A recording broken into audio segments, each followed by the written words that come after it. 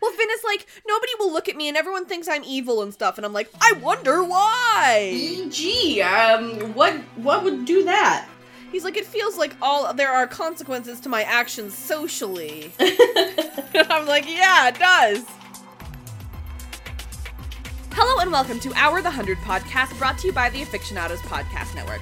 My name is Robin Jeffrey. I'm a 27 but 28-year-old by the time you hear this, actor and artist. I like brooding anti-heroes, feminist agendas, and I remember way too many details that no one else cares about. You can follow me personally at Robin E. Jeffrey pretty much everywhere, and our fun fact for this episode is going to be, since Carol of the Bells plays this episode, which is like ingrained in my mind about this episode, is what's your favorite Christmas carol or your favorite Christmas song? Coincidentally, Carol of the Bells is my favorite Christmas song. Uh-huh. Interesting. I just like it a lot, especially the Pentatonics version, I recommend. And I also wanted to give an honorable mention. I also really like Wonderful Christmas Time. Ooh, that's a good one. And I love the Leslie Odom Jr. version of Winter Song. That's all great picks. All great picks. Thanks so much. Yeah, I try and like after Carol of the Bells, I'm like, let's take a hard left away from carols. And forgot my entire name. Who am I? And my name is Samantha Coley. I'm a 30-year-old news editor at Collider. I love over 40s OTPs and making playlists. I'm on Twitter at Sam Casey's, where you can find me yelling about television and fangirling middle-aged actresses. My favorite Christmas song is easily Someday at Christmas by Stevie Wonder. Yeah. I just love it. After that, it gets a bit, like, toss-uppy, but I will give an honorable mention to the Straight No Chaser is another a cappella group, and they have a cover of 12 Days of Christmas, which segues. They like riff on it a lot. It's not like a traditional cover of it. Yeah. And then towards the end of the song, they start singing it to the tune of Africa by Toto. And it's so unexpected, and it brings me joy because I also love Africa by Toto. So honorable mention to that one. Yeah. My favorite thing about Wonderful Christmas Time is the fact that, like, you know that, I don't even know what instrument it is, but, like, the chorus sounds like a bunny jumping, if that makes sense. It does make sense. The music sounds like a bunny jumping. It does make sense, Robin. I also am a huge fan of the fact that your over 40s OTPs and making playlists has jumped from like to love. Right. That was fully... I think that's great. fully a verbal accident, but I was like, well, it's true, so... It's true, I do, yeah. Yeah. Well, you guys, today we have words to say about episode 206 of the 100, Fog of War. This episode will contain spoilers for all 7 seasons of the 100, somehow, probably.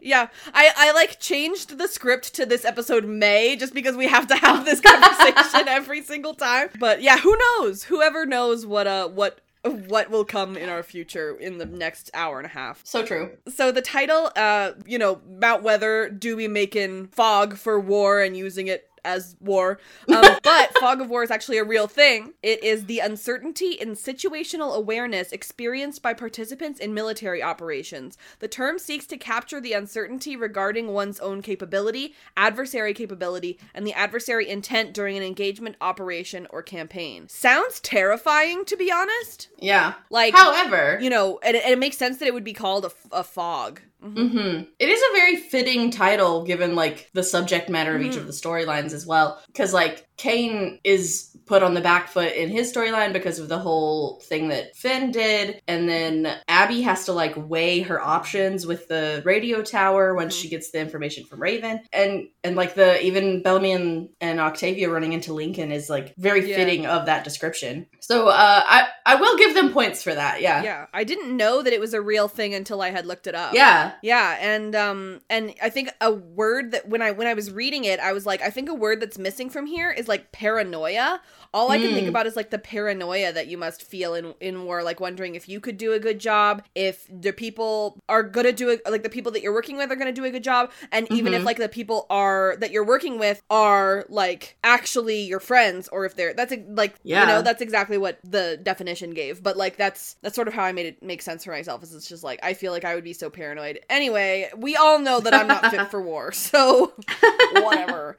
Some points about this episode. This is the first time we see Harper in season 2. Oh, wow. And so briefly, too. If you had asked me, I would have said that we had seen her beforehand. Yeah. If you had asked me, I would have said that we'd already seen her, but apparently it is. Yeah. Didn't remember that. This is also the first time we see Lexa's first episode. Yes. And on IMDb it said, though no strict timeline is provided within an episode, travel durations between one point and another appear to be within the same day. Mount Weather, Virginia, and the Grounders Village, which is located near the National Mall, would take at least 19 hours on foot, according to Google. So they're going real fast. They're wearing moon shoes. I don't know, but they are running. Whatever. They are really hoofing it to get there. Just like the passage of time has like slid this mountain a lot closer. Yeah, for sure. To the coast than it would have been 100 years before. The radioactivity moved geography. Mm-hmm. That's why they landed on the wrong mountain. It moved. Yeah, right. They're like, we aimed for the right mountain. I don't know what happened. Yeah. So we split this episode into 3 storylines. We have Polis, which is what happens with Kane and Jaha and Lexa. Mount Weather, so all the stuff that happens inside Mount Weather with Jasper, Monty, Maya, etc. And everything that happens with the team from Camp Jaha. So the Bellamy and Clark stuff, the Bellamy and Octavia stuff, the Finn and Clark stuff, and the Abby and Raven stuff. I put it all in one thing because it's all kind of interconnected. Yeah. So we're gonna start with Polis. It's the smallest one, and Sam covered that one. Heck yeah. Why? Because Kane is in it and because Lexa's in it? Is that why you picked it? Well, what would give that away? That I would want the one with my second favorite character and also the lesbian? Who's to say? Who's to say? Who is?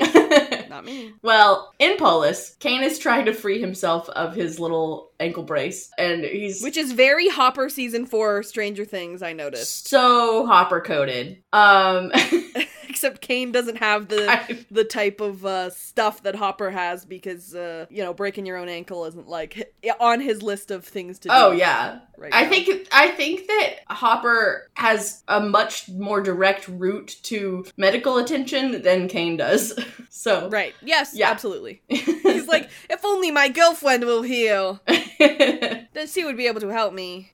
So he's still hanging out down there with Jaha, and Jaha, who is weirdly at peace, is like, can you chill? Yeah. And Kane is like, it has been 2 whole days. We're dying. Since we have had food or water. And like, I personally would struggle after 2 days without food or water. Absolutely. For sure. But as Jaha immediately points out, they went much longer on the arc, and I feel like this is like 2 days feels so short for the context of the show that I'm like, he sounds ridiculous. I feel like Kane is like, but I don't have a bed or a couch or a soccer game. Things are bad. He's like, my cons list is really... I don't even have a record player here. He's like, it's really adding up, and I don't like it. This hole is definitely a downgrade from his previous... From the hatch that I lived in. Previous pit that he lived in, yeah. I don't have a record player. I don't have a ping pong table. I don't have Our Mutual Friend by Charles Dickens. I don't have any of those things. My blender? My exercise bike? Come on, man. Yeah, what the heck? My orange juice? No, this place sucks. Honestly, 0 stars. Yeah, exactly. Scathing Yelp review. Jaha says that they went for much longer on the arc without water or food, and they still have work to do because Wells told him so. And Kane's like, that's weird because he's dead. But yeah, Kane looks at him like, okay, you've gone off the deep end, man. I don't know how to help you. He's like, are you good? Yeah. But then a bunch of grounder guards show up, and Kane immediately gets to his feet out of, like, respect. But Jaha just, like, stays seated, and they're like, oh, you straight chilling. Better get up. And they beat him up and make him stand up, and Kane's like, can we have a please? No. That's usually Kane, yeah. Yeah, it's very that. Please, no. A young girl comes in with water, and, like, we know now, because it has been several years, that this is Lexa, but at the time, as you're watching it, you're like... It was the twist of the century. Yeah. This is just some grounder girl. She does not mean anything in the hierarchy of anything. And this boss-looking guard comes up and is like, hey, it's weird that you want peace when you are sending people to shoot all my people. That's weird. And they're like, what? Oh, no. And Kane's like, that doesn't sound like us. I don't know about this. Yeah. And the guy tells him blood must have blood, so he tosses down a knife, and he basically tells them that they have to kill each other, or one has to kill the other, and he'll hear whoever wins terms of surrender. Yes. Like, I know, like you said, we know that Lexa is the commander, and like, I know that Gustus is a huge traitor or whatever and has to be taken down by death by 1,000 cuts or whatever. But Gustus, great choice for, like, commander. Like, fake commander? Like, the fake one. Yeah. It's, like, exactly who we expect to see as the commander. Oh, yeah. And he pulls it off well. Yeah. So, he says, good luck, kill each other. And they leave the limping water girl in there to watch them and just tell everybody when it's finished. And so, Jaha thinks that they want them to turn against each other, but the girl explains that they want justice. And Kane is like, this is so stupid. Why are we even fighting? Ugh. And he, like, yanks his jacket off. Is this the part where he, like, angrily... Yeah. The part where he angrily takes off his jacket like a child? Yeah. I feel like it's not I'm hot now! To be, like, a temper tantrum, but it fully reads like a temper tantrum. Yeah. Because he's also, like, sitting down, too. Yeah. But Jaha introduces himself and Kane to Lexa and asks about the assassin. She tells him that 18 people were murdered, including elders and children. And they're like, yeesh. Yeah, that does sound bad. I get why you're mad. Right. Kate says they had nothing to do with it. She says that doesn't matter because the commander thinks you do. Again, they assume that she means the guy who, like, threw the knife at them, and we know it's her now. Yeah. If they don't pick up the knife, the commander will kill them both. So they have to do something. Uh-huh. Jaha wants to think of, like, another way to solve the problem, but Lex is like, there is no other way. Would you just murder one of you? Just make a decision. For some reason, all I could think about in the scene was Jaha being like, no, there must be another way. And Lex is like, do you want to catch Snape or not? You know what? That's totally fair. I feel like that's it. I feel like up until this point, Kane is the one who's, like, behaving a little bit recklessly and foolishly, but here is when they switch to me, because Jaha, in front of a person who is part of this culture, says, these people are primitive. You are not talking quietly enough, man. No. He's like, these people are primitive. We should just offer them medicine and technology in exchange for peace. And I'm like... And then they'll kiss our shoes. And Lex is like, I don't like you. Yeah. I already know who I'm gonna pick. Yeah. It's so, like, ugh. Just that, when he says the word primitive, I'm like, ooh, no. I wrote down the word primitive, too. And just, like, he's like, we should just definitely, like, it's totally fine. We can get away with this. And Kane's like, no, the way that we have to listen to their rules, which, like, respect to Kane for respecting other cultures, I guess. Yeah. And, like, immediately going to, like, one of us has to make a sacrifice. And, like, they play it here like he's advancing on Jaha to kill Jaha because, you know, he hasn't had food or water for 2 days. Right. He's that mad about it. Yeah. But then at the last minute, he offers the knife to Jaha and says, you have to kill me. Mm-hmm. And it's immediately obvious that he's, like, trying to atone for his sins and, like, how guilty he feels about all the decisions that he made on the Ark because they thought that the world wasn't survivable and that they were the only people that were left. So he made really harsh, awful decisions that, in retrospect, make him feel like a terrible person. Yeah. So he's like, hey, why don't you just kill me instead? And Jaha's like, hard pass, no thank you. Which, like, yeah, no. Great. I would also not want to kill one of my friends. Yeah. But then Kane's like, okay, fine, whatever, I'll do it myself. Mm-hmm. And cuts himself. I thought that the line where Jaha says, you didn't order that massacre, and Kane says, not that one. I felt like that was a really good line. That is a great line. That was a good point. Because, like, he did order... The culling. Yeah, the culling, exactly. Yeah, yeah. Like, and he was going to have done the culling without consent. Like, he was just going to select. Yeah, like surprise without. It was going to be a malfunction. Random. And it was just going to be a bunch of people and, like. Just like what Cage is trying to do. Yeah, exactly, basically. Ooh. But instead, Abby is the one that's like, hey, we should give people a choice, and then they get a bunch of volunteers. Yeah. But yeah, that I feel like that's a very good examination of his guilt. Yeah. Yeah, I think Ian does a really good job at, like, transitioning over from season 1 Kane to season 2 Kane and into the Kane that we all know and love. I think it's really natural, and I think Ian does a good job. I completely agree. Like, over the course of, like, these 8 episodes of the first half of this season, it's a really, like, logical progression of, like, how he gets to that point. I also worry so much about this wound that he just did. That's gonna be infected so fast. It's dirty as hell down here. And then he just puts bandages on top of it, and I'm like, guys... you gotta clean that or something. I don't know. She's got water, right? Yikes. I do think that they have him, like, tended to afterward, because, like, she keeps him there to like, negotiate with him for, like, a few days. Yeah. And I don't remember this wound ever coming, like, back up either. So yeah, I don't think so either. They're from space. They heal faster. Yeah. So Jaha immediately jumps to action and, like, tries to stop Kane and asks for help in, like, bandaging the wound. But Jaha takes advantage of Lexa's distraction and grabs her and holds her hostage with the knife to her throat, which was like, that's your first, second, and third mistake, my guy. Right. Like, it makes me laugh so much. Kane's, like, on the ground and he's like, bro, no, that's not the vibe. That is not what we're going for, dude. No. He's like, did you not understand what I was trying to do? Yeah, you did not understand what I was trying to say at all. And so the guards rush in, and Jaha's like, hey, remove my chains right now. And Kane's like, please, could you just let her go? She didn't do anything. She's just an innocent girl, you thought. She's just innocent.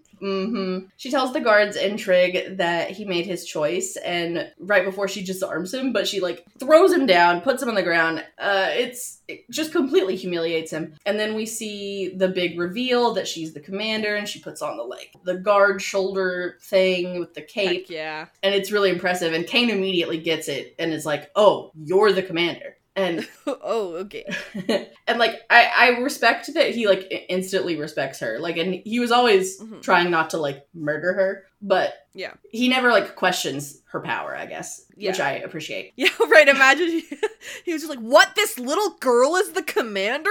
Yeah, like, the way that he says it is, like, that's stupid. Surprise, but it's not surprise because she's a woman. It's surprise because, like, they bamboozled him.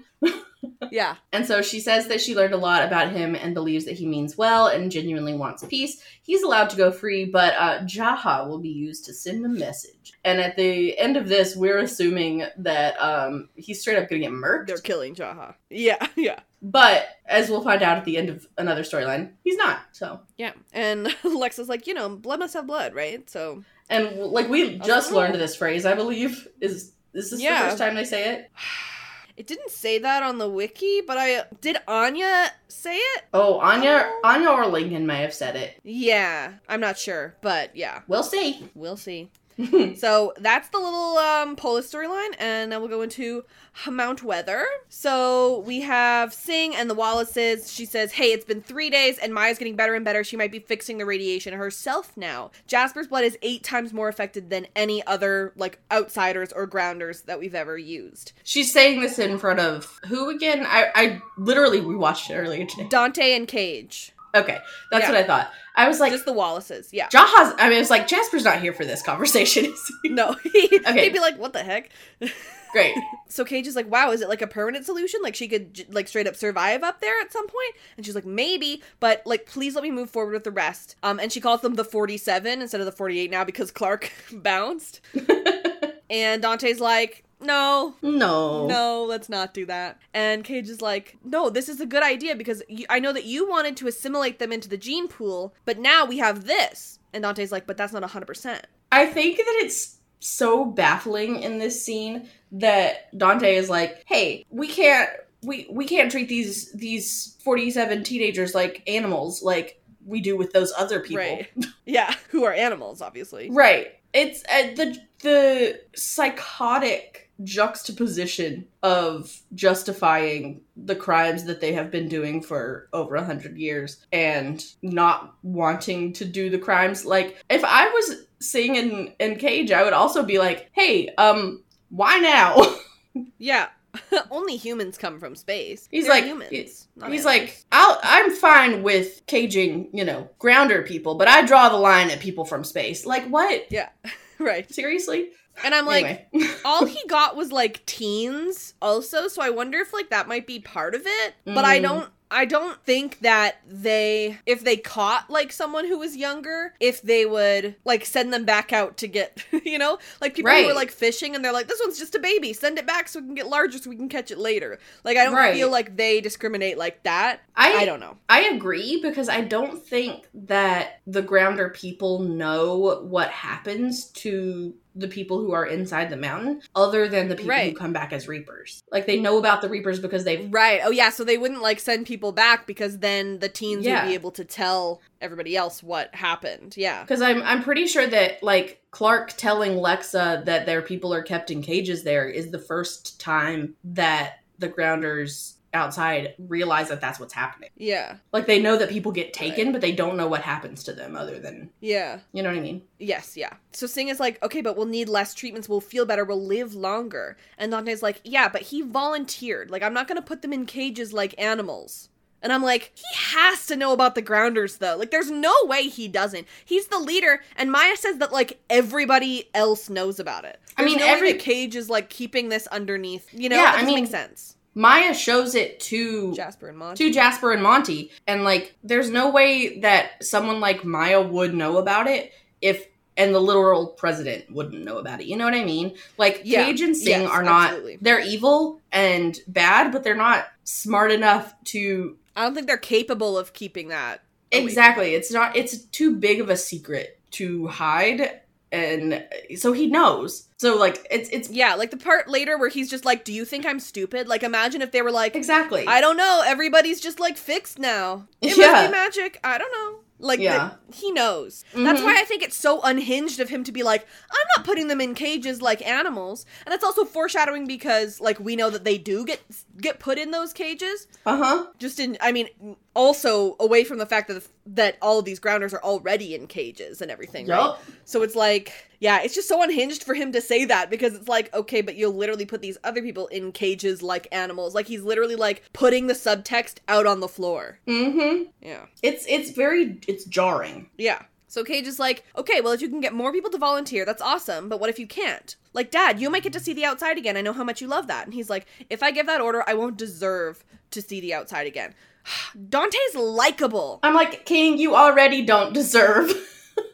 Yeah, but, like, also, like, he's so much likable than the other two, which is why it's so, like, polarizing. Like, we talked about this in previous episodes, but, like, it's good writing, because he's, like, a villain, but, like, he's just on the edge, and so, like, that's why it's so hard to, like, know how to feel about him. That's totally fair. Like, it's also a great compliment of that actor, because he is absolutely able to be doing all these, like, horrible, awful things, while also still having, like, the audience feel some amount of empathy for him, which is, like, in the early seasons of this show, I thought that, like, that perspective pushing was interesting, and like that if you put yourself in any of the shoes of the people on the show, including like villains like this guy, or I can't remember the character's name, but Ellen Ty from season 1. Oh, Diana? She played Ellen in Battle. Yes. Like, if you put yourself in another person's shoes in this situation, you understand their villain origin story, basically. Because in such horrible conditions, like, how do you not turn into a villain, I guess, in some cases. Yeah. But as the show went on, I feel like it really, like, just started playing devil's advocate all the time, to a point where it's like, okay, he's the devil. Maybe he doesn't need an advocate. I don't know. Need an advocate. Yeah, for sure. Maybe the devil can advocate for himself. I don't know. Yeah. Do we need somebody? Yeah. Like, there was a certain point where I was like, okay, maybe this is too much. Yeah. I don't know. But the actor does a very good job, basically, is what I'm saying. Yeah. And it's, like, very interesting because, like, you know, Mount Weather is evil, but, like, Singh and Cage are, like, so horrible, and then on the other side, Maya and Dante are out here, like, humanizing the people of Mount Weather, so that you know that they're not all evil, so that when they die at the end of the season, then you're, like, still upset, even though you know there were evil people there. Exactly. Yeah. So Dante goes to get volunteers. And Cage says, oh, don't worry, Sing, like, he'll agree eventually. And she's like, what if they don't volunteer? He says, we're gonna do it anyway. Like, either way, we're doing it. Yeah. It's just interesting how they think they can go above the president. I wonder if Cage... Oh, he's very much like, do it now and ask forgiveness since he's saying no. Do you think that if Cage were not Dante's son, that he wouldn't have, like, the audacity to go and do the things that he does? I think it depends. I think that does give him, like, more audacity for sure. Yeah. He's like, he'll forgive me. I'm his son. He has to. But, like, I also have I'm not going to limit the hubris of a white man. You know what I mean? Yes. Like, I have no doubt in my mind that most of them are capable of just doing whatever they want, and then thinking about it later, you know? Yeah. And like, it's the bare minimum if they even think about it later, you know what I mean? Yes, yeah. So Jasper's walking around, he's getting gifts from all the Mount Weather people, and Dante shows up and he's like, oh my god, wow! I guess everyone thinks you're amazing and appreciates you so much. And you know what? This is genius because Jasper is extremely motivated by people liking him and making him feel like a hero. This really works for him. He really is. And like, relatable king. Yeah. Yeah, for sure. But like Jasper is the exact person to pull this for sure crap on because he is like extremely interested in being a hero. Mm-hmm. So Jasper's like, oh, you know, it's just what anyone would do. And Dante's like, oh, really? What, anyone? You feel like anybody would do that? Okay. That's wild. So now you've learned that we're not perfectly safe. You know, Mount Weather was not supposed to last this long, so like breaches happen sometimes, and we have some methods, but they're not even close to as good as what you did. And Jasper's like, okay, well, I mean, I can't do it for everyone. I only have so much blood, sir. And Dante's like, oh, yeah, no worries. But hey, if you could get your friends too, that would be great. Okay, let me know. And Jasper's like, okay. Here's like a sign-up sheet, and Jasper's like, oh boy, okay. You were ready for this, huh? Could you get some volunteers? Yeah. So Jasper goes, and he tries to convince everybody else, and he's like, they helped us! They saved Miller's life! They gave me presents! Don't you guys want presents? And Miller's like, yeah, but you puked for 3 days. Like, I don't want to do that. He's like, no chocolate cake is that good. Right. Like, if I can't say the same... I think that if I knew I was going to, like, save a bunch of people, I might do it if all I'm doing is puking for 3 days. Like, I feel like puking for 3 days isn't actually that bad to, like, save a bunch of people's lives. I don't know. I guess it depends, because, like, I don't know. Miller probably doesn't trust these people 100% yet either, right? So it's like, Jasper trusts them 100%, or at least he trusted Maya 100%, so that's why he did it. But, like, yeah I can't speak for I guess, yeah, anyway, that's my thought on it. Yeah, no, I totally get that. I'm like, if it was just being a little queasy and like not feeling well for a few days, I would probably agree with you. But I do think that I would also be a little sus given that Clark just disappeared. Like, right. Yeah. Yeah. I guess I would be in Miller's shoes, but not for the same reasons that Miller is in his shoes. Yeah. At least not the ones that he's saying out loud. Right. So Jasper's like, yeah, but Maya was really sick. So like actually normal treatments would be better though. And Miller's like, okay, only 1 day of puking? Still no. And I was like, that's even better. I would do 3 days of puking to save a bunch of people's lives. 1 day of puking, no problem. Mm-hmm. And so Harper says she's also out. Jasper's like, but my sign-up sheet is empty.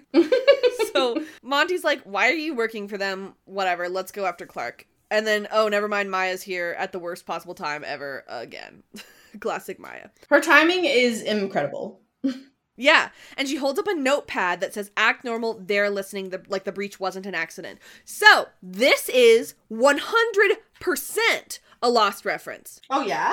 Like, I guarantee. Near the beginning of season 3, Juliet puts on, like, a VHS video for Jack, saying, just watch a movie, but it's her holding up signs that says, like, don't trust the people I'm working with and stuff like that. I guarantee this is a Lost reference. And I love that. So it says, follow me, and she's like, oh, hey, we have pizza, do you guys want to come? And you can tell that, like, Maya herself is, like, not a very good actor. She's like, hey, guys, well, hey, pizza, woohoo, hey, let's go. Yeah, the character is not a very good actor, but the actress is a good actor because Eve Harlow's good. Yeah, exactly. Yeah. And it's very much like, I am extremely nervous that I'm going to get murdered for this, but I also think I need to tell you. Yes, I almost got murdered earlier, and so what else can happen? Right. So they get to a private place, and we have the Eve Harlow Canadian check, and she says sorry. She says, sorry, guys. Amazing. I totally missed that. Yeah. And so Monty says, oh, so they did that to you on purpose to get Jasper to do that. Okay, so Clark was right. Jasper asks if Maya knew about it, and she's like, no. She's like, yeah, I put myself up to almost die. Right. For this. No, I did not know about it. She says standard treatment sucks compared to your blood, and Maya shows them the caged grounders, and she says that she's showing them because she's afraid that they're going to be next, which is like fantastic like moment for the show. Mm-hmm. It's the you're next moment is you're just like, oh, it's very good. Yeah. So she says everyone knows about it, but no one ever talks about it, and we would just die without the treatment. So what are we supposed to do? And Monty says, you die. And like it's very that meme of like just Obama's eyes that's then perish. Yeah. I feel like it's easy for Monty to say that, and I do believe that Monty believes that, but I feel like I don't know if this is true actually, but I'm just sort of thinking through it. Clark cares so much about her people that like she kills all the people of Mount Weather to save her people, you know what I mean? Like, yeah. I don't know. I don't know if they would be this, like, bad about it. Like, it's deeply morally upsetting that they're doing this. But I've seen Clark do almost as morally upsetting things as this to save her people. You know what I mean? As, like, the draining the grounders and stuff? Like, comparatively? Well, I mean, that's, like, worse. But I just feel like Clark always does stuff to, like, save her people and stuff. Yeah. So it's, like, easy for Monty to be like, then you die. And I feel like if it was Monty making the decision, he would be like, then you die. We all have to die. We can't do this to people. I just feel like there are people in leadership positions with Sky Crew who have done... Oh, for sure. Not worse, but, like, similar. So, yeah. Yeah, no, for sure. I think that it speaks to Monty's innocence of those crimes. Yeah. Like, as in that he fully just didn't know about it, because the leaders of Sky Crew were better at hiding the horrible, awful things that they did. Because, like we said earlier, with Kane planning to just, like, Section 17 everybody. Right. They were going to make that look like a mistake. So, like, what other things did they choose to do up there that, like... that everyone thought was a mistake. The citizens of the Ark did not know about. Yeah. Yeah. And I noticed that, like, Monty being so antagonistic against Maya in a lot of ways in these early episodes is probably what allows Jasper to, like, blame Monty for all of it in season 3. Like, yes, Monty was there and helped them, like, pull the lever and everything, but also, like, Jasper is able to sort of make it make sense in his head that Monty wanted them all to die because he seems to hate them all so much, especially Maya, you know? Yeah, that makes sense. So they're like, let's go. He said that we were allowed to leave, and Jasper's like, no, like, he knew that we'd be too scared. There's no way he's actually wanting to let us leave. And Monty's like, then we're just gonna go. And Maya's like, you won't be able to because security's way up since Clark left. Like, you won't be able to get out.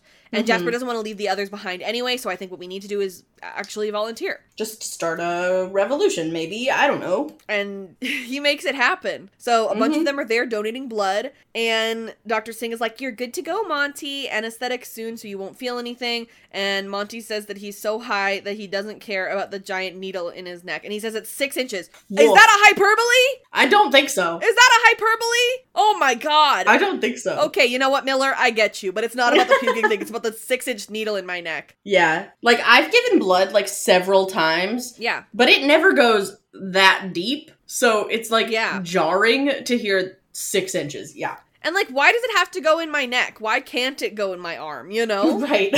Faster, I guess? Like, what, I don't know. I'm just like, listen, I'll volunteer, but you gotta pick a different spot. I'm not doing that. Right.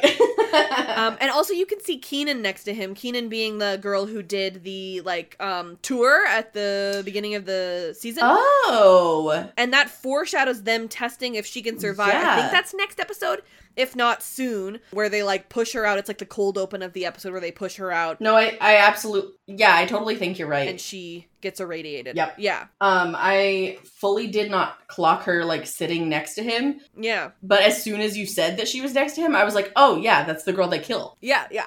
So Dante's like, oh my god, Jasper, thank you so much. And Jasper's like, well, more will come because you saved us, so we should help save you. Jasper, a much better actor than Maya. Right. And so Dante goes in to talk to Singh and Cage again, and he's like, you see, you should have faith in people. And she's like, I hope they're all compliant or else. And Cage goes, don't worry, she just doesn't like admitting she's wrong. And I'm like, how do you know that? When did you date? What happened and when? I would like to know. I don't think it's past tense, Robin. I think it is actively frenemies with benefits. Oh, yeah. Okay, cool. Yeah. And then it's just like, but on outside closed doors, I hate you. Yeah, exactly. And actually, inside closed doors, I hate you. Yeah, they absolutely cannot stand each other. They're also actively sleeping together. Yeah. Okay, cool. Yeah. I'm glad that we both agree. Yeah. So Cage is like, but hey, we're getting the best treatment just because you asked nicely. What a great guy you are, Dad. And then Dante does this, like, sinister sort of, like, grabbing of him. Mm-hmm. And he's like, I'm not an idiot. You were obviously behind the breach. And he's like, what? No. Why would you think that? What I think is really interesting about this moment is that, like, I think that Cage plays this in a really interesting way, like, not a way that I would think to play it. Like, instead of playing it as, like, I'm scared because the president is yelling at me, he's, like, playing it in, like, a confused, sort of, like, annoyed way, which I think is just not a way that I would think to play it if I got that script. Interesting. I feel like it makes sense. Like, earlier you asked me if he would be so bold if he was not his son. I think this is more of a father-son reaction than a... For sure. Like, colleague reaction. Yeah. And the way that he reacts is very, like, I thought you'd be proud of me. You know? Like... Right. Yeah, for sure. And I just feel like there must have been a point where they were on the same page, and like I mean, Cage doesn't become the horrible person that he is without being raised in the way that he was, which you assume Dante is guilty of ingraining these sorts of compromises and values in him. And like, it's one of those things that, like, I feel like a lot of parents probably experience, which is like, I don't know where I messed up so badly, because like, clearly he did, but like, when, you know? Yeah, for sure. And like, I can't remember what Dante said about his father, but it was something about how like his father was really like he accidentally let people out, and then like it killed a bunch of people, including like his mom and his sister or something, I think, if I remember correctly. And like, so clearly like seeing his own dad go through that was like meaningful to him, and like made Dante a more like empathetic person. And so like, the way that he raised Cage, I guess, was too far into like privilege and stuff like that. That is what he's guilty for. So he's like, I love you, Cage, and there's been a President Wallace since the bombs went off. And I'm like, sounds like a monarchy. And they're like, but if I find out it was you, you will not be the next president. And I'm like, okay, well, more foreshadowing, because you're all gonna be dead. Before there's another president. You're not gonna have a next president.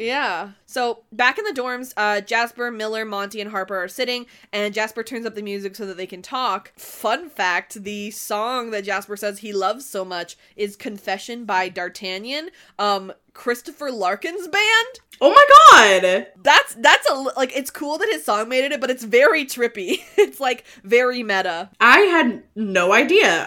That's amazing. I feel like there should have been more smoke for that at the time. Right, I agree. I didn't know that until I read that on the wiki. That's so cool. So Jasper's like, okay, I bought some time, but we need to recruit others that we trust. Miller asks how much time, and Monty says enough for Clark to save us. Harper asks if Clark is even alive, and they're like, I hope so. And Miller says she better hurry up. Damn, like, we better get going. I'm like, it's a bold move to just hinge all of your faith on Clark. Like, it's warranted, because that is her sole priority right now, is finding them and freeing them. But I don't think that would be an acceptable answer to me if I had asked Jasper the question. I would have been like, okay, so I'm formulating a backup plan as we speak.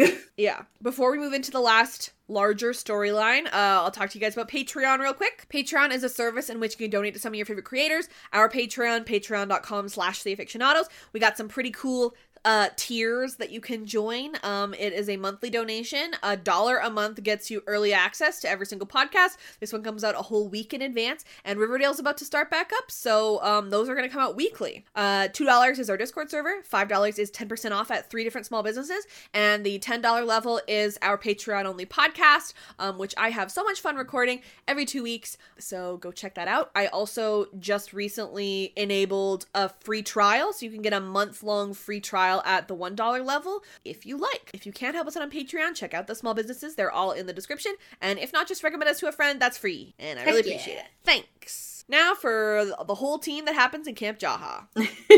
So 2 days later, back at camp, Bellamy and Clark are checking out like the vibe of the Mount Weather tunnels using the map that Clark stole. And they say it's all connected to the mine system. Bellamy says, but we have to get past the Reapers and the Mountain Men. And I loved that line because it sort of felt a little bit like video gamey. Oh, yeah. Like, well, to get through the mine, we have to get through the Reapers and the Mountain Men. It was just very, I was like, this would actually be kind of fun. Okay, I know my tasks to do. Yeah, exactly. Yes, exactly, right. And then along the way, I will meet an NPC that will give me a quest that I need to do instead. So they're like, he's like, if Abby doesn't sanction this soon, I'm just going to go in by myself. And she's like, no, you won't be by yourself. I'll be going with you. And it's like it's a little Bellark moment. It's a little crumb. And that's when Finn shows up and, you're just like, clearly the Flark has flown the coop and the Flark is gone. Yeah. Oh God, it's so awkward. So he shows up and the vibe absolutely dampens. And yeah. She says, I haven't even straight up spoken to him since we got back. And Bellamy's like, well, we've all done war things. I know, I was like, yeah, but like during battle. I literally wrote down, not Bellamy trying to justify his mass shooting. Like, Bellamy, right. I didn't like, the first time I watched the show, I didn't like Bellamy at all in season 1. And season 4... or season 2, episode 4 that we like just recently covered. I think I said in that pod was like the first time I was like, oh, I actually like him. And this point I was like, oh, there's that old Bellamy coming back, just justifying right. just heinous crimes. Well, I think it's so weird too, because like literally like, I think it was 204 that we just talked about, where he was just like, we shouldn't kill this Delano guy. Like we shouldn't kill him. That would be an execution and we're not in war right now. Right. Mm-hmm. And now he's just like, well, we all do war things. Everybody does crimes, Clark. Yeah, come on. So Finn is like, hey, and Bellamy immediately leaves. Yeah. He's like, I'm very awkward. Like, Finn is like, I'm so upset because everybody hates me. I'm like, I would also leave. Yeah, well, Finn is like, nobody will look at me and everyone thinks I'm evil and stuff. And I'm like, I wonder why. E.g., what would do that? He's like, it feels like there are consequences to my actions socially. I'm like, yeah, it does. So Finn's like, what's the plan? And she's like, working on it still. And we don't really want to invite you anyway. Yeah. And then Murphy is here now. And, it sort of feels like Murphy is like not understanding the vibe and he's like sort of making it awkward. But I actually think that Murphy saw Finn and Clark and was like, you know what? I gotta break this up. I know Clark doesn't want to be part of this conversation. And he was actually doing her a solid, in my opinion. I so like that recontextualizing of it, because I also was like, Murphy not being able to read a room at all. And he just like sits down and he's like... Right, but then Finn immediately leaves and he's like, you're welcome. Yeah, I like that reframing of it. Yeah. So he shows up and he's like, hey, got Monty's alcohol still from the dropship. If only we could get Monty, lol. I just think that he thinks of jokes and needs someone to tell them to. Oh, 100%. I just think he does. 100%. He's like, I thought of this and no one will listen to me, so this is funny, right? And also, we've been pardoned, and Finn's like, we did what we had to do. And I'm like, literally, no, you didn't. You didn't need to do that. No, you literally, at no point did you have to do that. Like. No, like, okay, like, you did what you had to do, as in, like, you went to that town, and you looked around. That was literally all you had to do, I think. That was it. And then, you could have just left, and it would have been exactly the same. Like, and then you did a bit more. As if all of this terrible stuff happened. That you didn't have to do. Bit too much. So Finn leaves, and Murphy's like, woof, you're welcome. And Clark's like, well, I haven't pardoned you. And Murphy's like, okay. Murphy's like, I'm just friggin' sitting here, man. Yeah, okay then. And so Raven shows up and tells him to leave, and he's like, okay. So he just leaves. It's fantastic work from Murphy. Literally the only thing he does this episode, and I just love it. So Raven says, hey, turns out Mount Weather has been jamming us, and that's why we haven't heard from any other stations. So Raven takes her to show, and it's the same signal Monty heard in the black box of the Exodus ship. And Clark's like, so Mount Weather crashed the ship. So which ship is she talking talking about? The one that, like, Abby was on? No, the one... Abby and Kane were on? No, the one that, Diana was on. The one that Diana stole. Oh, okay. I am glad you knew that, because I was like, I have no idea which ship we're talking about. Oh, trust me, I have, there are so many ships. I have, like, thought about that concept a lot at the time for some reason. Okay, it's such a small detail, like, when they mention it, but it's also, like... Yeah. I don't know why, that was, like, something that was very popular in, like, fic at the time, I feel like. Oh, cool. Or it just stuck in my brain. I don't know. Who knows? So Raven's like, I can't get around it, but I can stop it if we can get to the tower. So then Abby shows up and she's like, you're not going anywhere. And, you know, before Raven and Clark left, you can see Major Byrne, like, listening and, like, seeing what they're doing. And so clearly she, like, went to go get Abby and brought her. I'm like, you're such a snitch. Major Byrne is such a narc. Just fully ratting him out. She fully is. Like, I know that you guys feel the same way, too. We love a team adults, you know? Uh-huh. We love an older woman who's in a leadership position. I think that's great. But Major Byrne, why are you so annoying? We're trying to like you. Why are you such a snitch? Right. So Abby's like, you're not soldiers and you put us at risk by pretending that you are. And Raven's like, but what about all of the stations? And Clark's like, yes, more guards, which is what we need, which is what you told me that we need. Byrne says, well, we need everyone for the potential retaliation for the crap that Finn pulled. And they're like, we won't rest till our friends are safe. And Abby's like, okay, I'm gonna come with you. And I don't know, maybe Kane's doing a good job. And Major Byrne's like, maybe he's dead and they're about to attack. And I'm like, Major Byrne, hey, you're being a bummer right now. Yeah, just a real vibe killer across the board. Let's go. Why don't you go away? Listen, you guys get back and everything's fine. So chill. I do appreciate that that Abby, like, gives some ground here. That she's like, okay, I'm not going to risk losing you again. So you can do this. I just also want to be there. It's very like mom lets you go on a field trip, but she volunteers to be a chaperone kind of thing. Yes. Yeah. So like, I get it. Yeah, that's good. So she's like, okay, well, let's go get more guards then. And Clark's like, fab, we'll do it. So they head out, and it's Octavia, Finn, Clark, Raven, Bellamy, Abby, and like some guards, including Scott, who becomes important later, and then immediately dies. And Octavia can't believe that Finn was allowed to come, and Bellamy says he's our best tracker. So I guess he did that in season 1, didn't he? Did a bunch of tracking, knew lots of Earth skills. That sounds familiar to me. Yeah, that sounds right. I don't feel like it was like wildly focused on very much, but I do. Right. It's like it happened enough that was like, yeah, that's what they've got. I guess. Yeah, and I feel like Wells was a good one too, but then he's obviously dead, so. I think that maybe it's that of the people left, he's the best tracker. Mm-hmm. Yes, like, there's no other person, I guess, from the 100 with them, besides, like, this small handful of people. Right, and I guess, like, most of the trackers would be in, like, farm station or something, because, like, you're telling me there's no adult that would be better at it than him? Actually, I feel like this is... It feels like an excuse at this point, because, like, would not Octavia, who has, like, been out here on her own and been across enemy lines, would she not know, like, a lot? You know what I mean? I don't know. Yeah, it's definitely like, we need Finn to come and have an emotional breakdown with Clark. Yeah, we need a reason to justify bringing this psychopath murderer on our little field trip so that he can get trapped with you and be forced to have a conversation. In a really stinky bunker. Oh, gross. Like, they stay in there for so long, and, like, and they start by being like, ew, it smells bad in here, but then they just, like, I don't know, get used to it, nose blind, like, I don't know, gross. Doesn't it smell bad because there's a dead body in there? Yes! Like, horrible. Yeah. So Bellamy's like, also remember to watch the trees because that's how Mbege died. And I was like, oh my god, I love an Mbege callback. I love that. Great. I wish Murphy was here to hear it. So Abby says that Clark was right to have them bring some guards. Clark thanks Abby for voting to clear Finn, and she says, well, he thought that he was rescuing his friends, so he's chill. But can he clear himself? And I'm like, oh boy. Like, it's honestly wrong of Abby to clear Finn. Like, they should have probably kept him in jail. Like, he still should be, like, manslaughter or something. Like, yeah, like, I feel like this is a bit of a blinder situation with, like, he thought he was rescuing Clark, so it's fine, because I would have also killed a bunch of people to rescue Clark. You know what I mean? I'm like... Yeah, no, I'm with you, and I feel like it's, like, not, like, the Mount Weather stuff for sure, and, like, I don't want to put this on Abby or anything, but I also sort of feel like, you know, since they're grounders, and since they're not members of Sky Crew, then he's not being as thoroughly punished as he would be if it was, like, members of Sky Crew. I think that's absolutely a factor, and it's, I think it's hypocritical. I'm like, no, this man should be in jail because they're still people. Yeah, and like elders and children, like, geez. Right. So Raven's looking through the binoculars and she sees the radio tower.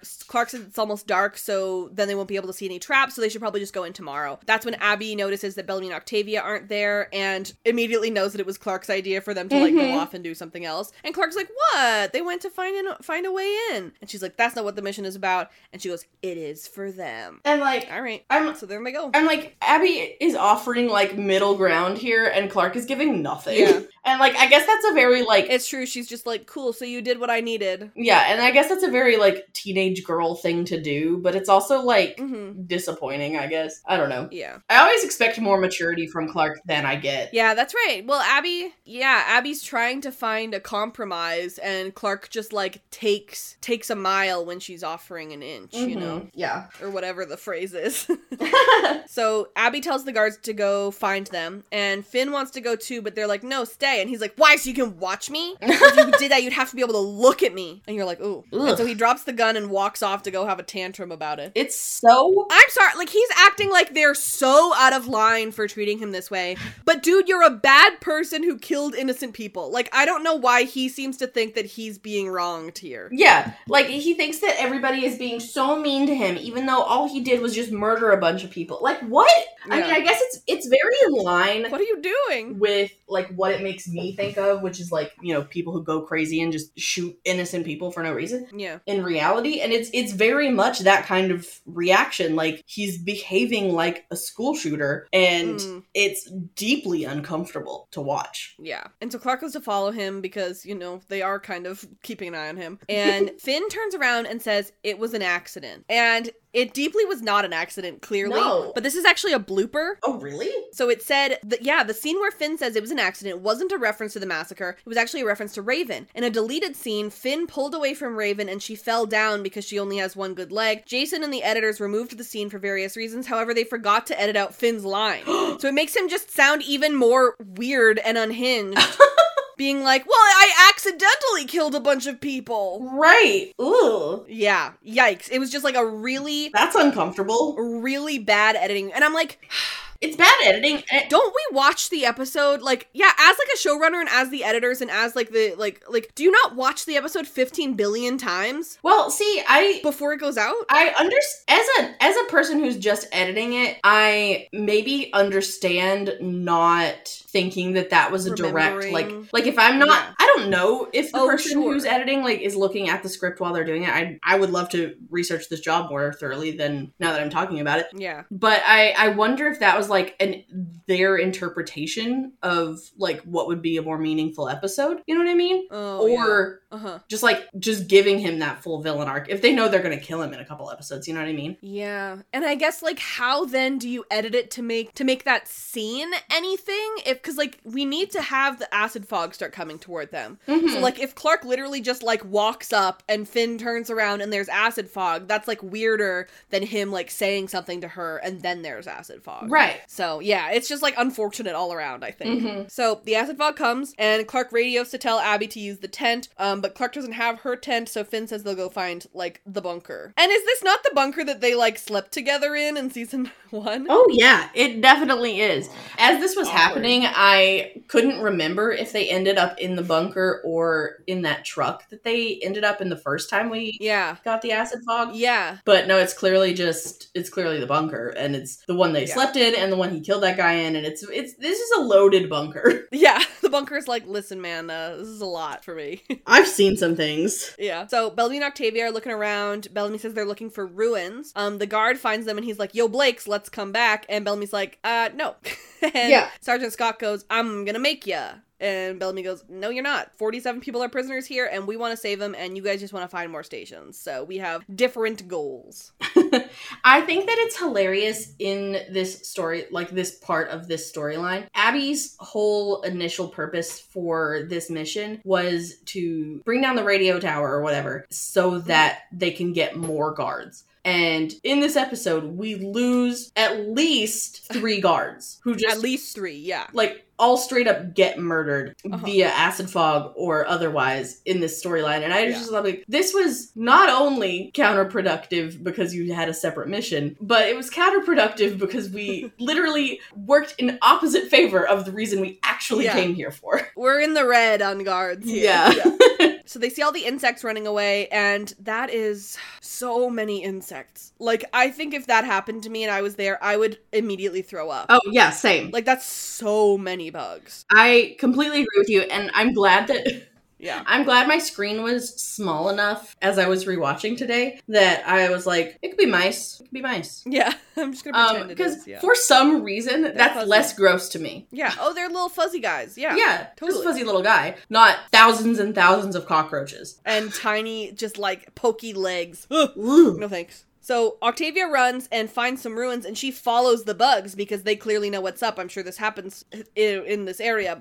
And so she goes and she finds the ruins, they get it open, and the guard that isn't Scott dies in the acid fog. So there's thinking like that makes me think Octavia was just, because anything Vin can do, Octavia could do better. You know what I mean? Heck yeah. Yeah, for sure. And I'm like, you know what, man? That's what you get for not having a name. Sorry. We don't have one. So there you go. I did want to say that I really love the detail that the door that they get open is one of our like straight up normal push doors. Yeah. Like with the bar that you push to unlatch it. Like it looks like the door to a parking garage. And I think that's really cool. My note on this spot is that I'm really disappointed that the show didn't explore stuff like this more often. I understand that it's probably a budget constraint issue because like this show was made on a CW. So it's easier to just shoot in the woods than to build a set that you're not going to have for more than a day. Yeah. But I really wish that we had seen more like remnants of life 100 years before, because I feel like you could like fudge it away with radiation, etc., and like how that has an influence on the rate of decline or whatever. But I feel like there would just be more stuff. And like we get a little bit of it in like the cold open, I think, of like what Clark goes through at the beginning of season 5, which I like. I just wish they'd done stuff. I really, like you said, when they opened the door, like recognizing that type of door and then like seeing the cars back there, I was like, I wish that we had seen more anachronisms in the show. You know what I mean? Yeah. And I mean, The Last of Us is so popular right now, and, you know, I'm enjoying it a lot. And that's what's cool. I mean, it's only 20 years since, like, the world ended or whatever. Yeah. But, and not to radiation, to a different thing, obviously. But, it's just cooler. I know it's on HBO, but still. Yeah. And they just do such cool dystopian stuff. This is one of the most expensive shows ever, but like... Yeah. Like I agree with you. Like it's cool to recognize places in apocalypse shows. It's always nice. So I wish we'd seen more of it. Especially for me, because they shoot in Canmore and I say, hey, I've been there. Exactly. Literally, I've been there. And I mean, the 100 shot in Vancouver where I previously lived and you currently live. So cool stuff. I've also been there. Yeah. So Clark and Finn get to the bunker and Clark sees Delano's body and Finn just like goes up and covers it and is like, oh, I'm embarrassed by my actions. Like, I just think it's so funny the way that he's like behind her and then he's just like, oopsie, I forgot this was here. Oops. And goes and like gets a tarp or whatever. I didn't mean to leave my dead body out. Like, what? Yeah, oops. Embarrassing. And before I even like saw Clark sort of like cover her nose, I had written the note like, it must smell so rank in there. So bad. Yeah. I can't believe that they have to so they don't die by acid fog, but like I can't imagine having to stay in there. Gross. Abby and Raven clearly got their tent set up and Abby's trying to radio Clark. Raven says that even their short range is messed up now because they're so close to the radio tower. But Raven says it's okay because Clark and Finn know the woods and she has a lot of confidence considering the fact. Like I think that Abby has like good reason to be worried about it because like she says Clark doesn't even have her tent. So I just think Raven is like, yeah, it's fine. Like, that's confidence. Right. I feel like here, in contrast sort of with Jasper and like his bold faith in Clark, I feel like Jasper's is a little more unfounded than Raven because Jasper genuinely believes it, and Raven I feel like is saying it because she knows Abby needs to hear it. Oh, sure. Yeah. Like, that's a good point. I feel like she knows that Clark is resourceful and there's like a 90% chance that she's completely fine. But even if she doesn't fully believe it to that extent, she knows that Abby will be insufferable if she doesn't hear that. Yeah, it's not going to be helpful for her to say what she's actually feeling. Yeah. Exactly. So she needs to just be like, Clark's totally fine. This is totally fine. I know how to read you. Let's focus on something else. We're good. Yeah. So Raven fiddles with the radio and she finds something. She knows that every frequency is jammed except for one. And so she's like, I'm going to crack it and then we'll listen in on Mount Weather. And she says, crack the encryption. And Abby's like, Raven, say it in English. What does that mean? And I'm like, dude... You're a doctor, man. You don't know what crack the encryption means? See, this is where... That's just weird. This is one of those times where I'm like, oh, so you guys just needed someone to have the idiot ball so that you could explain it to the audience. And it's, like, annoying because, like, you could just also just explain it. Like... Yeah. You don't have to have someone look like an idiot being like, what is crack the encryption? Were you not, like, on the Ark, like, in the room where it happens, where they had all of it? Like, dude... Exactly. And you created the wristbands, man. You created the wristbands. Exactly. She made the wristbands. Like, she is the highest trained doctor, like, of their society. Like, she, like, hacks into the broadcast system on the Ark and, like, plays the video of Jake, like, when she's convincing it. Like, I don't believe that she doesn't know. I don't buy it. It would have been so easy for her literally to just be like, well, how are you going to do that? Exactly. And then she'd just say the exact same thing. But okay. It's weak writing. Yeah, I agree. So they're in the parking garage. They're searching the tunnels, so I guess this parking garage sort of attaches to the Reaper tunnels. Mm-hmm. And Bellamy's like, okay, well, since we're here, let's look for a way in. And so Scott gives him a gun and they're like, we're going to meet back up in 15 minutes. I'm definitely not going to be dead by then. On IMDb, it was pointed out, it's an actually moment. When Lincoln is found in the underground car park, all the vehicle tires are still pressurized, even though it's been 97 years. Honestly, great catch. Yeah. That's the thing is that I feel like so on our Stranger Things podcast, we have a segment called Actually, where like a million people who are like obsessed with the 80s or whatever put on IMDb all of the like things that they did. Like, oh, you used the wrong microphone cable because this was not done until the 2000s and like, chill. But I feel like if we had done the things that you're saying where we had like gone to more like places that we would have recognized, I'm not saying I would be complaining, but there would be more people complaining on IMDb being like, actually, these things happen over time and radiation, you know? Right. Would have been fun, though. So, back to Clark and Finn. Finn's like, Clark, stop worrying about your friends and family.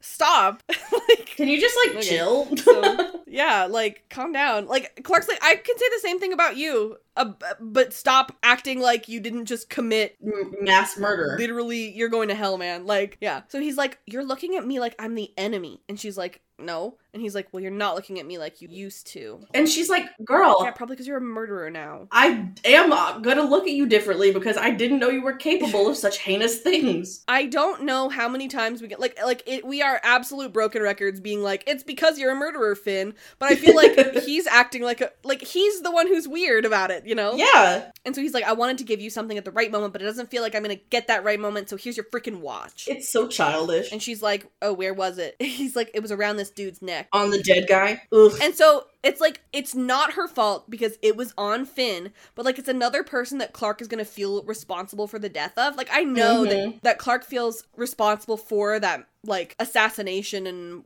for sure, whatever they called it in the Polis storyline, because Finn was doing it in her name, you know? So that's sad for her because I know it was not her choice to do any of these things. And like, Clark has plenty of things to feel guilty for, but like that one's just extra complicated, you know? Yeah. So Raven's working on the frequency and Abby's like, why is this taking so long? And she's like, hey, you try it, man. Also, like, do we not have like all the time in the world waiting for this fog to go away also?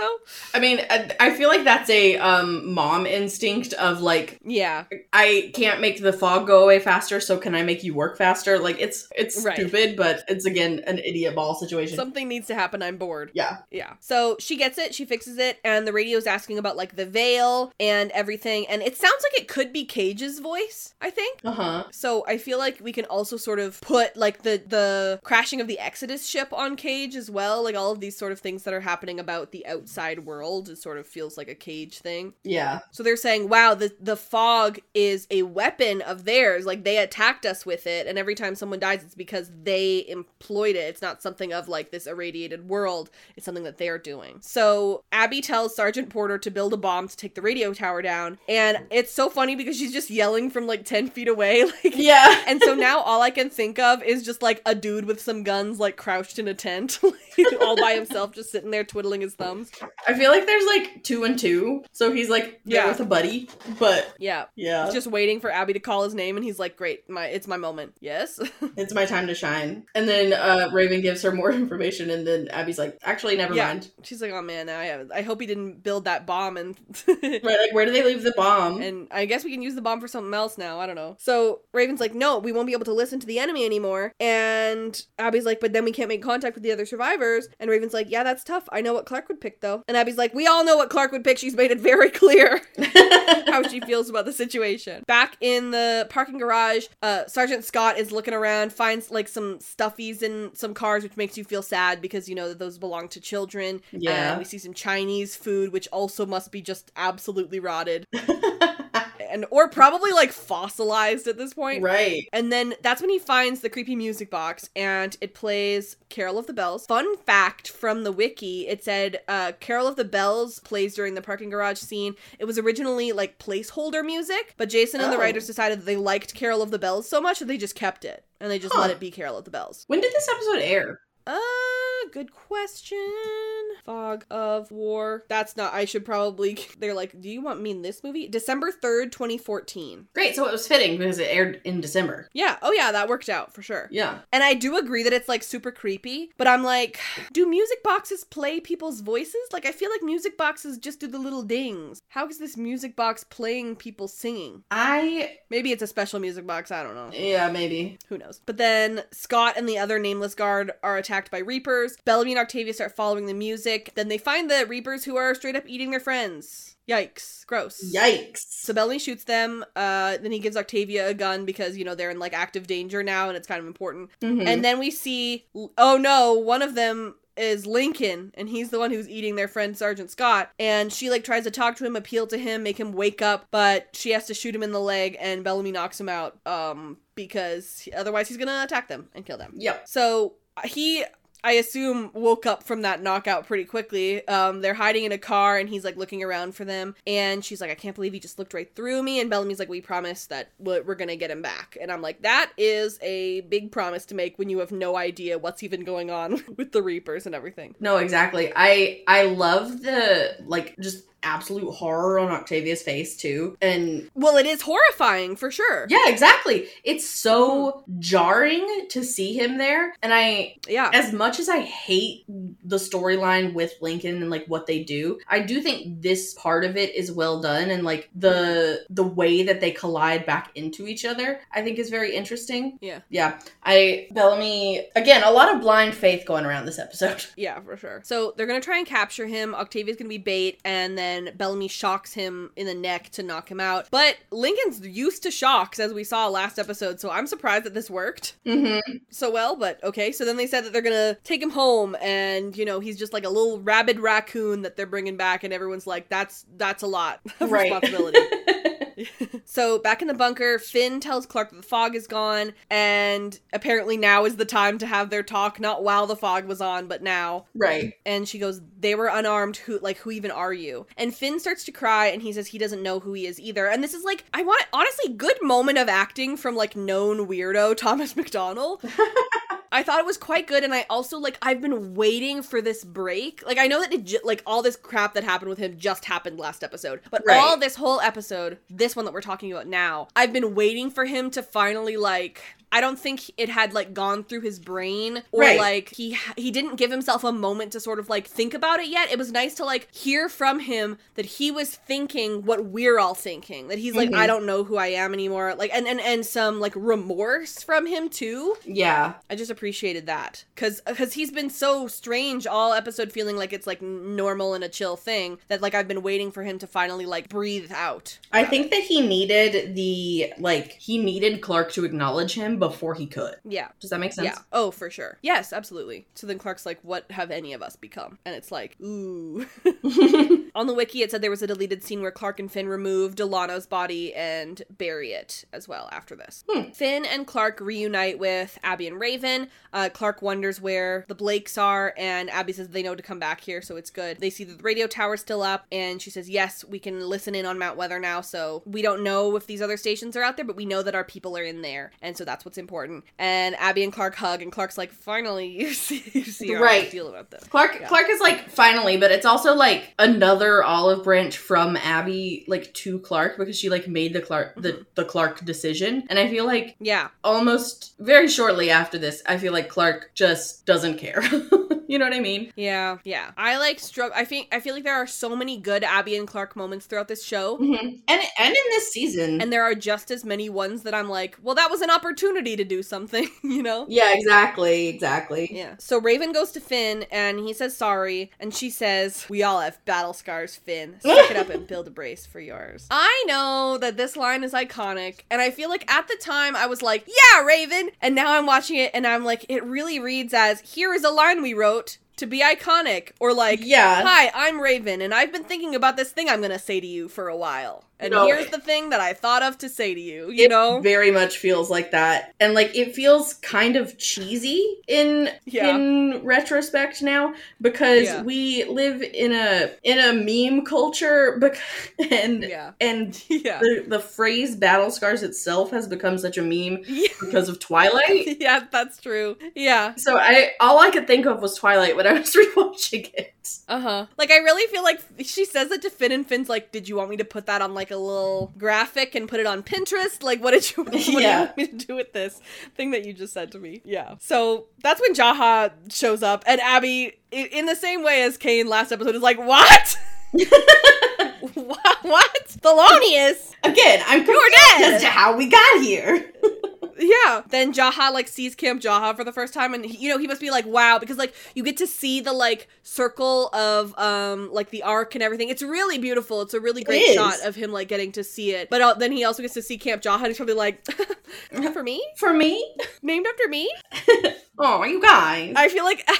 You didn't have to do that. I feel like Sinclair's like, yeah, I named it after you, but now that you're here, it feels weird. Yeah, now we're gonna change it. Yeah, we're gonna change it now. It's awkward. And he's like, oh, right, I was supposed to give you guys a message. It's leave or die, and we have 2 days. So that's what we got. And if I was them, I'd be like, leave where? Where am I supposed to... Where am I going? Back to the sky?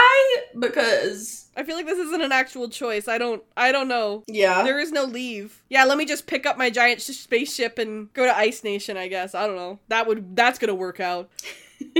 But who knows? No. I feel like I would also make the decision to not leave so that I could, like, have an opportunity to talk, because I feel like that is still a bet I believe in more than me just walking off in some direction. Yeah, for sure. I mean, and Jaha's like, okay, leave or die. Great. I heard it from them. I'm gonna leave. Murphy, come with me. We're going to the desert. Right.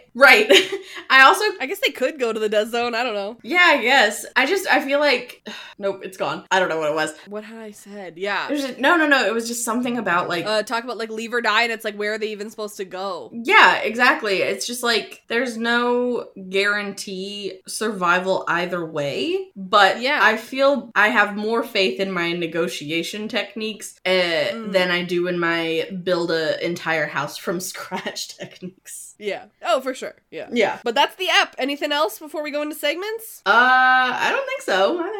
I did. All right. So, our first segment is the post-apocalyptic Sasquatch, or our favorite line award. Mine goes to Raven and Murphy for...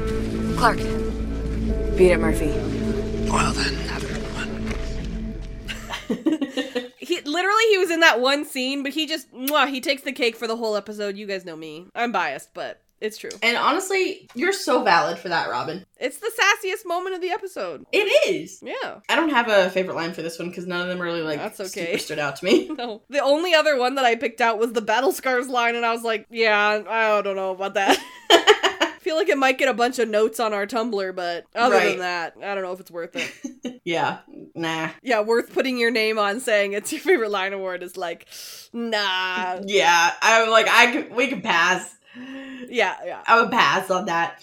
My segment is, what is Sam shipping the most? And, like, the most, it's still Cabby, obviously. Even though they don't interact or mention each other at all, in this episode. Well, that's not true, because Major Burns says, what if Kane is dead? Okay, yeah, that's fair. They do. To Abby, and I'm sure that she seems very upset about I fully have, about the notion. At the time, overanalyzed that scene of her reacting to the possibility that he's dead. For sure. Frame by frame. That being said, I do think what Sam is shipping the most this episode is Abby and Raven. All right. I like their relationship in any context, like as friends or as like romantic interests for my crack ship needs. Mm-hmm. And I like the trapped in a room situation. Like it's borderline. We have to hide in this tent because of a blizzard fic. You know what I mean? Yeah. And then, Sergeant Porter just has to, like... He's just, like, over there. Plug his ears. He's like, oh my god, what's happening? I don't even mean like that, but I mean, like, I just like I like getting episodes where they interact because I think they have good chemistry as actors, and I like seeing that relationship in any aspect, so I think that's what stood out to me the most. Is there, like, I don't know if there's any show, and I'm sure there is some show, but, like, maybe not one that I watch, that it has, like, so many opportunities for multi-shipping, like, even, like, big ensemble shows like Lost, there's just, like, not that much, like, just not every character has romantic, like, chemistry, Right. But I feel like this show, they're everywhere. I completely agree. I think there's something in the water at the CW where the cast. Yes. Oh, for sure. Yeah, there's lots of options on Riverdale as well. You're right. The casts on the CW are always at a level of attractiveness that, like, they all have chemistry with each other because everybody is attractive. Does that make sense? Yes, and it's, like, also, like, they're more, like, teen shows, too, whereas, like, Lost, the other example that I gave, like, almost everybody is, like, full adult, But, like, when it's, like, a teen show where, like, I mean, not the actors aren't teens, but, like, you know what I mean? Like, no, for sure. They all just... There's just so many options. Yeah, exactly. Yeah. For Robin's Murphy moment, they do not interact this episode, but they almost did. So I had canon that it's basically like Clark and Bellamy. Bellamy leaves, Finn comes, and then Murphy comes, and then Finn leaves, and then Raven comes, and then Murphy leaves, and Clark is the only constant. Yeah. But I had canon that as Bellamy leaves Clark and Finn, he sees Murphy about to walk up to Clark and Finn, and they look at each other longingly. Thank you. I'll allow it. Listen, they're like... I love a good fanfic moment. Seconds in between those things. So they have to have seen each other in that moment. I'm into it. Thanks. So thank you guys so much for listening to this episode. Our music is Terminal by Good News Tunes. Thank you so much to whoever agreed to hang out with us in this space while we recorded. So thanks to my dog, and thanks to Brittany and Emily, I assume. Yes, they're the best. If you are a fan of Riverdale, we'd like to talk about that show too. We have covered so many episodes for this show, and we are heading into the final season. That one is hosted by Brittany and Robin. However, if anything major happens with Snake Parents, I will be showing up for that podcast. Yeah. Thank you. If you're a fan of Lost, we like to talk about that show too. That podcast is my little baby, and she's my pride and joy. And we are doing season 4 now, which is crazy. It's been 6 years, and we're on season 4, but we put them out monthly. That's why. And it is spoiler free until a spoiler section at the end. So if you want to watch along with us for the first time, it would be my very honor. And we also have guests over there. So that's our longest podcast if you're looking for more aficionados content, and also some more like deep insights rather than just jokes. But there's also jokes. Bit of both. It would not be an aficionados pod without the jokes. Exactly.